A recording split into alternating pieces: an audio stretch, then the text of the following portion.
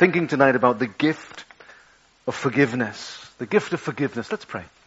Father, help us as we just endeavor to concentrate just for a little longer in tonight's public worship service. It's your word, so really it's no chore for us, your children, to spend time in the word.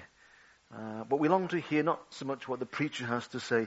What is the Holy Spirit wanting to say to us tonight?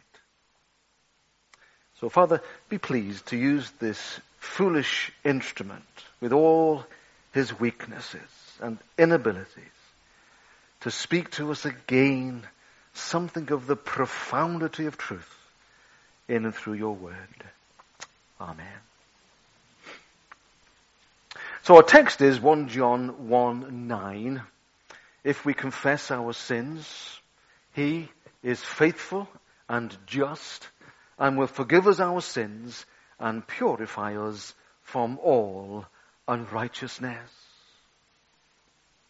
In Michael Christopher's very powerful play, The Black Angel, the story is told of a former German army general called Engel, who tried to make a new beginning for himself and his wife in the mountains just outside a little French village. Engel had been in prison for 30 years, sentenced there by the Nuremberg War Crimes Court. Now incognito, he hoped, and forgotten, he was building a cabin in the mountains. His own past, with its horrendous guilt, was behind him, paid for by 3 lost decades in prison. He now tried to forget it all. In his own mind, he had earned the right to a new beginning. But a French journalist called Moreau could not forget.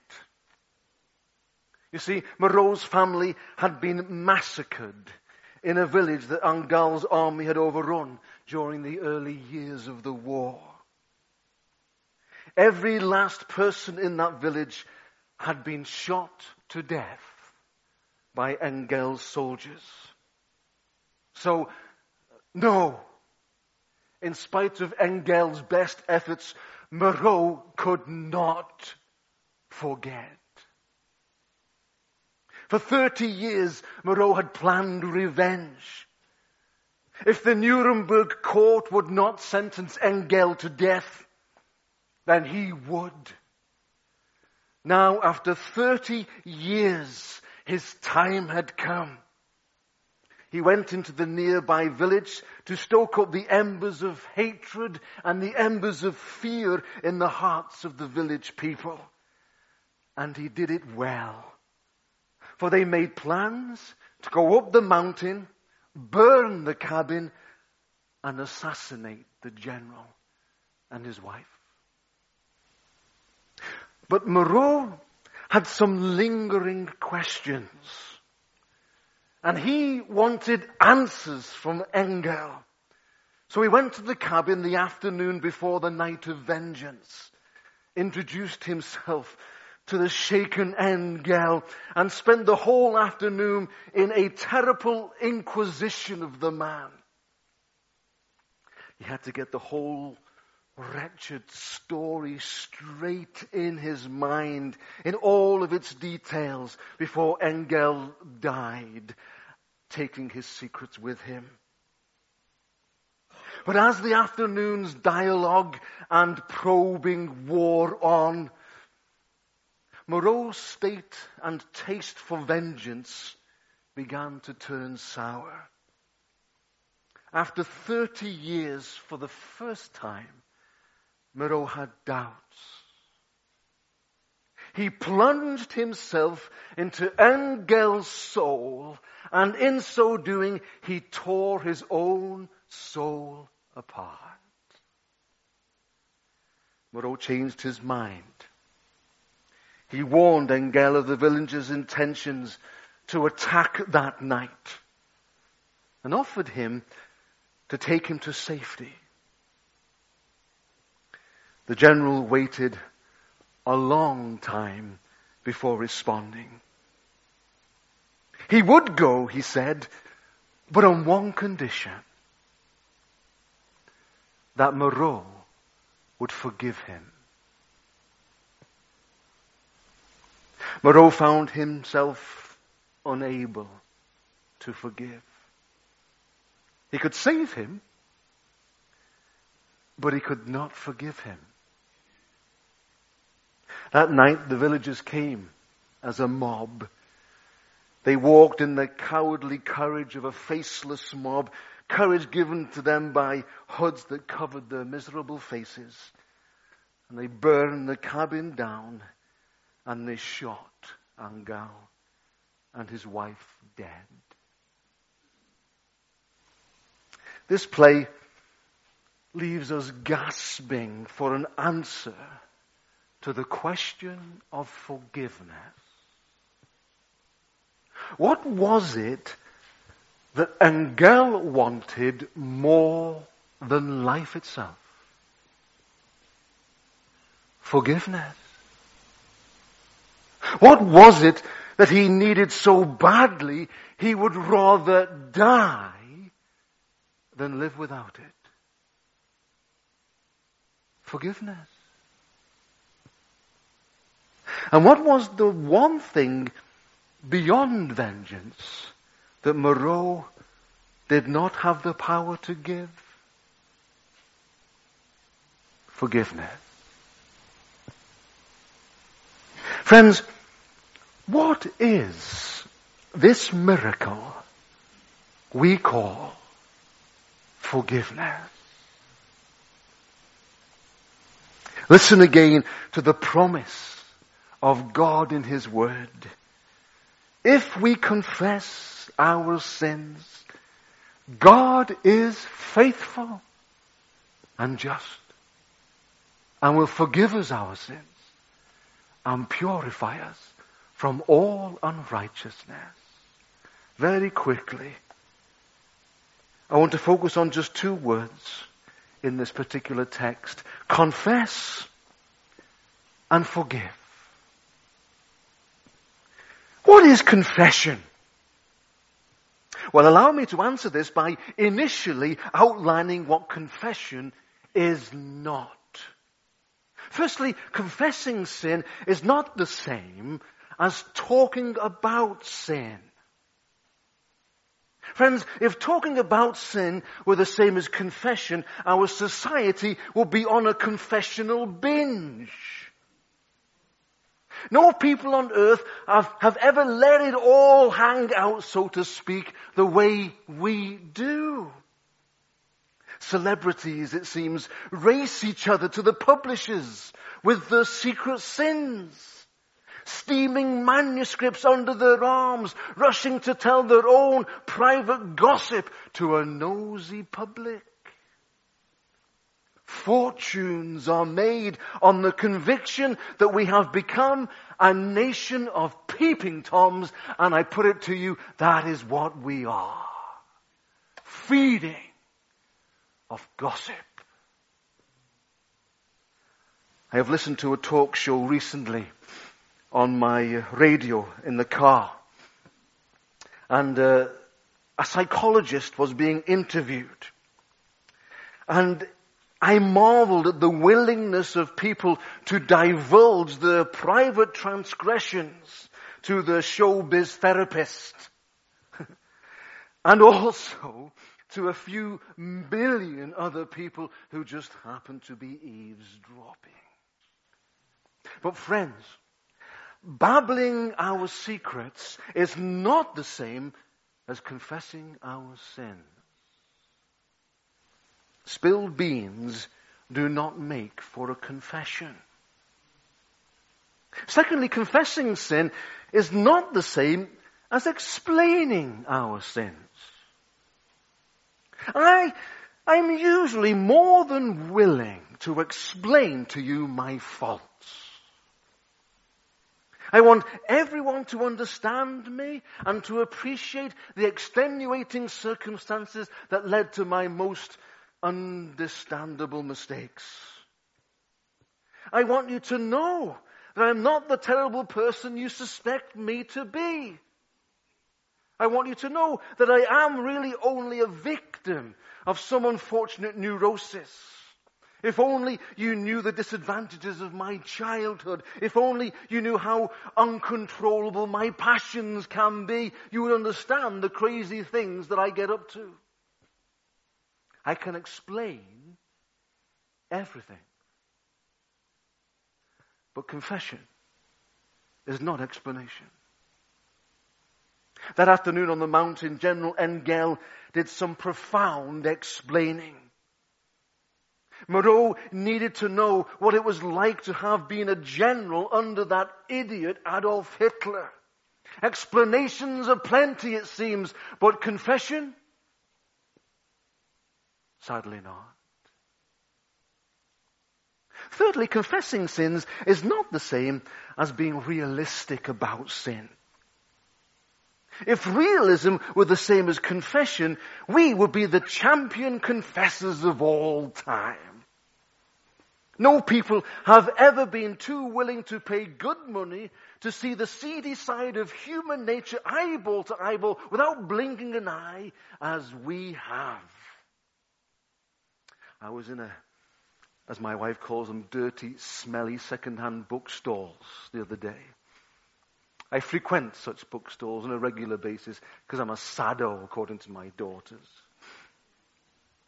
And in one section of that dirty, smelly second-hand bookstore, I came across a book by Dr. Carl Menninger. I was in the process of praying towards and preparing this particular sermon. So this book called Whatever Became of Sin just pulled me into it. So I got hold of the book and I thought, I've got to buy this. Whatever Became of Sin. Dr. Menninger, however, is a well-known psychologist, not a theologian, not a Bible scholar.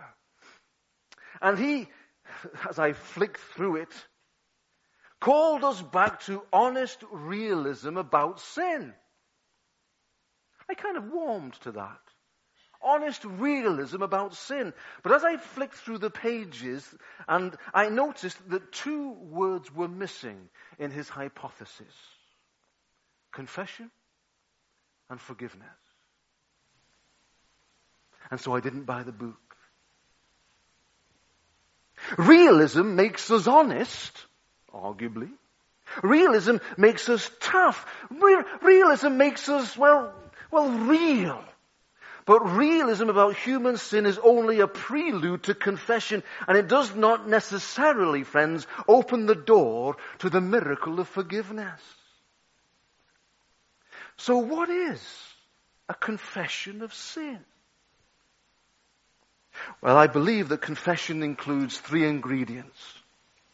Firstly, confession is an acknowledgement of our responsibility. The older I get, the more I'm exposed to human nature, the more I understand that generally people see themselves more as victims than as culprits. People see themselves more as being sinned against than as sinning. We are victims of many forces, and no one can tell us just how much our own wills are responsible for what we decide to do. I can only guess how much we can blame on the anemic genes and chromosomes that we inherited, or how much we can blame on the tainted psychological training that was foisted upon us when we were kids. But brethren, I am sure of this. Somewhere within the personal dynamics of the wrong that we do, somewhere inside the working of our minds and wills, we make a choice for which only we can give an answer. We choose, we acted, and we are accountable. It's not my father. I can blame him for a lot. It's Not my mother. I can blame her for more.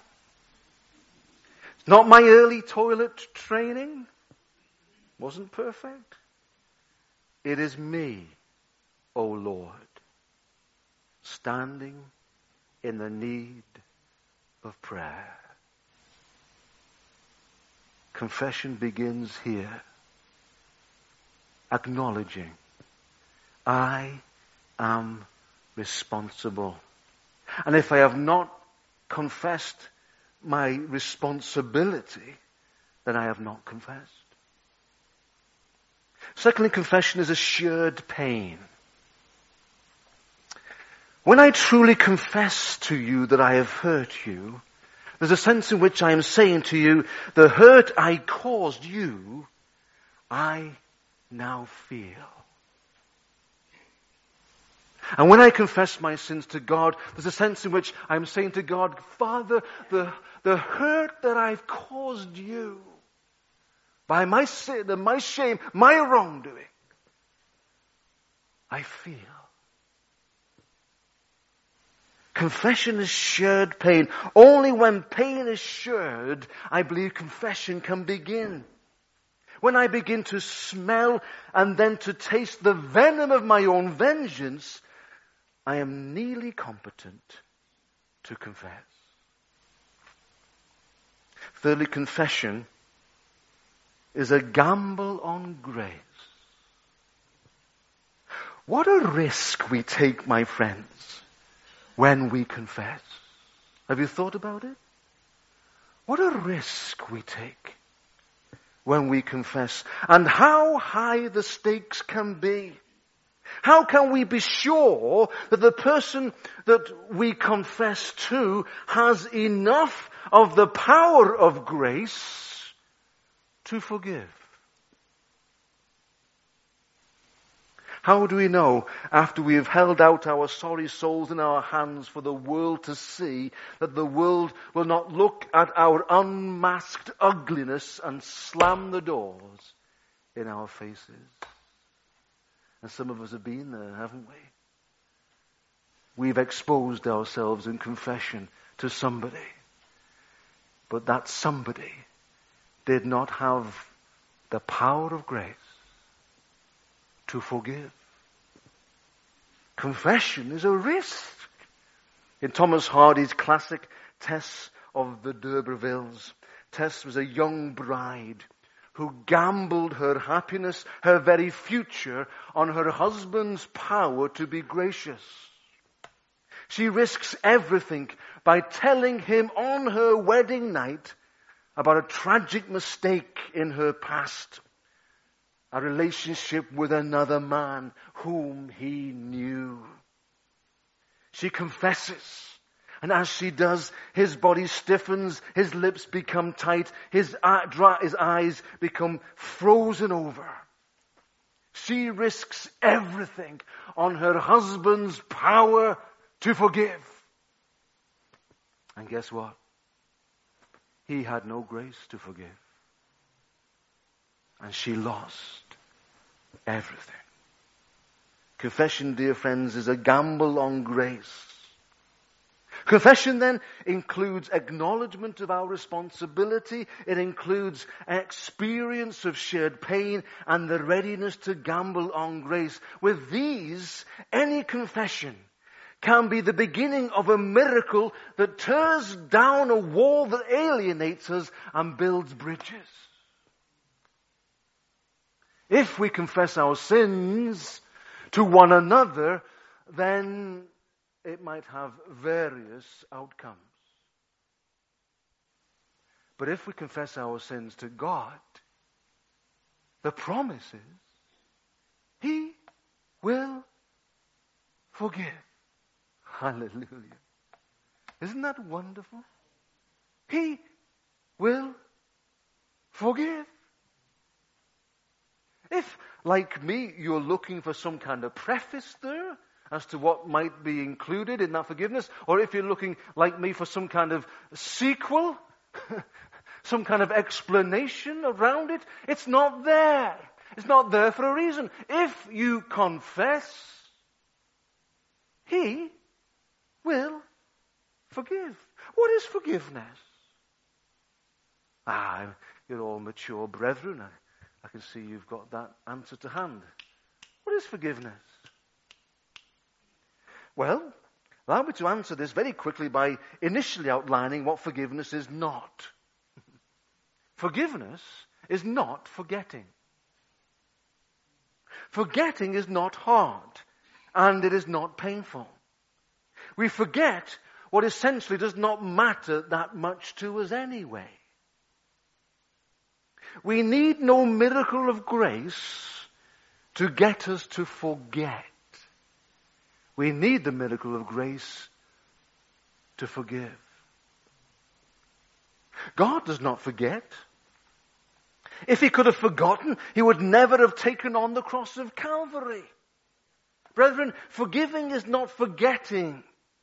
Forgiving is remembering and still forgiving.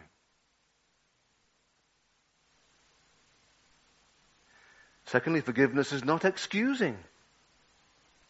We all deserve a lot of excusing for the crazy things that we do we not? Extenuating circumstances. Friends, if you understand all, there's a sense in which you can excuse all.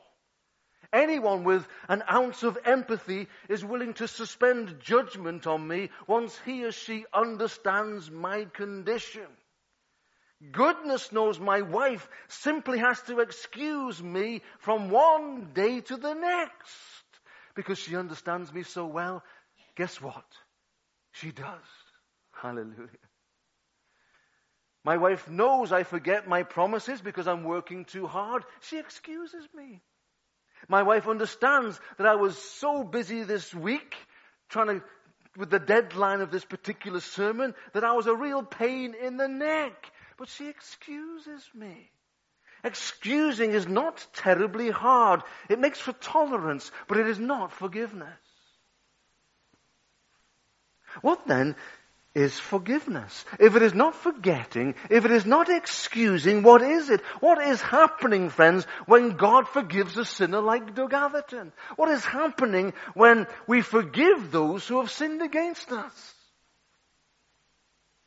Forgiveness, wonderfully, is a new beginning. Forgiveness is a new beginning. When God forgives, he offers us a new start with himself. When God forgives, he holds out his hand and beckons us to himself that we might take his hand. When God forgives, he gently whispers, "My precious, precious child, in spite of everything, I'm going to forgive you. I'm going to love you. I'm going to embrace you. I'm going to turn your life around." Do I deserve it? Not at all. Has God forgiven what kind of person I am? Not at all. Does God excuse it? Probably not. Does he forgive? Hallelujah. Yes, he does. Yes, he does.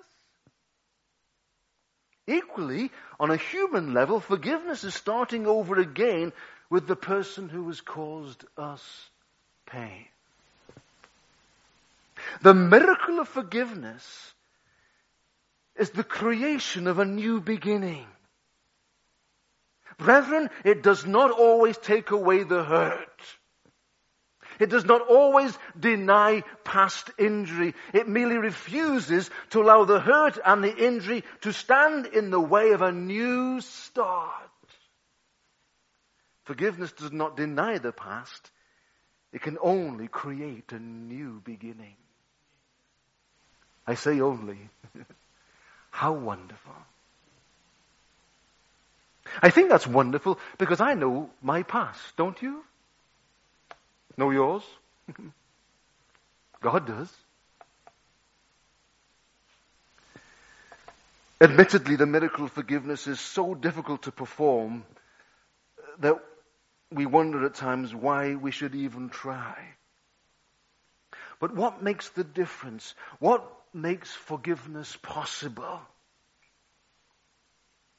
Friends, the difference is a wooden cross dug into a hill where a man once died in sheer pain for the sins of the world. On the cross, Jesus gathered all the pain we make God feel. He gathered all the pain that you and I collectively here tonight make God feel. And Jesus felt the pain with God there. And he dealt with it. Jesus felt the same pain God feels when we turn our backs on him and chase after the silly tin gods of our own making. Shared pain between Jesus and the Father. This was the way of confessing our sins for us. It's as though Jesus was speaking for humanity, as if he was speaking for Doug Atherton. Sharing the pain that I have caused the Father heart. Jesus is saying on my behalf, God, I'm sorry. Shared pain happened there at Calvary. And now God is totally faithful and fair to make new beginnings with any of us who care to have Jesus as our Savior and our Lord. There's a cross, my friends, of shared pain in the life of God.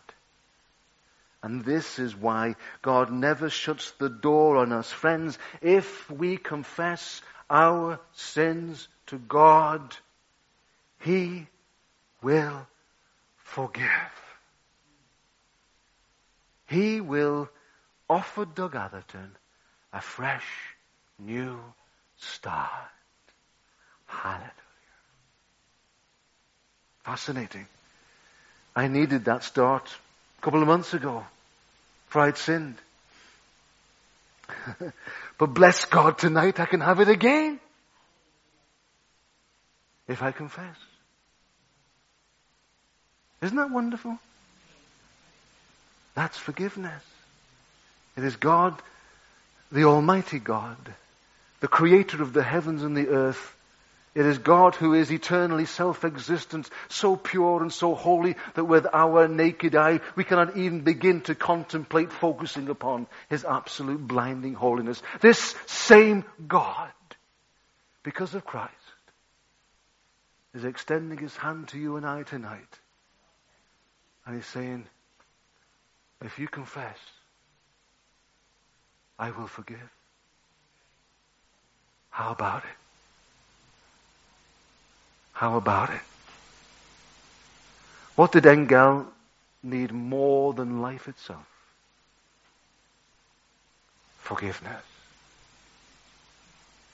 What does Doug Atherton need more than life itself? I'll tell you. Forgiveness.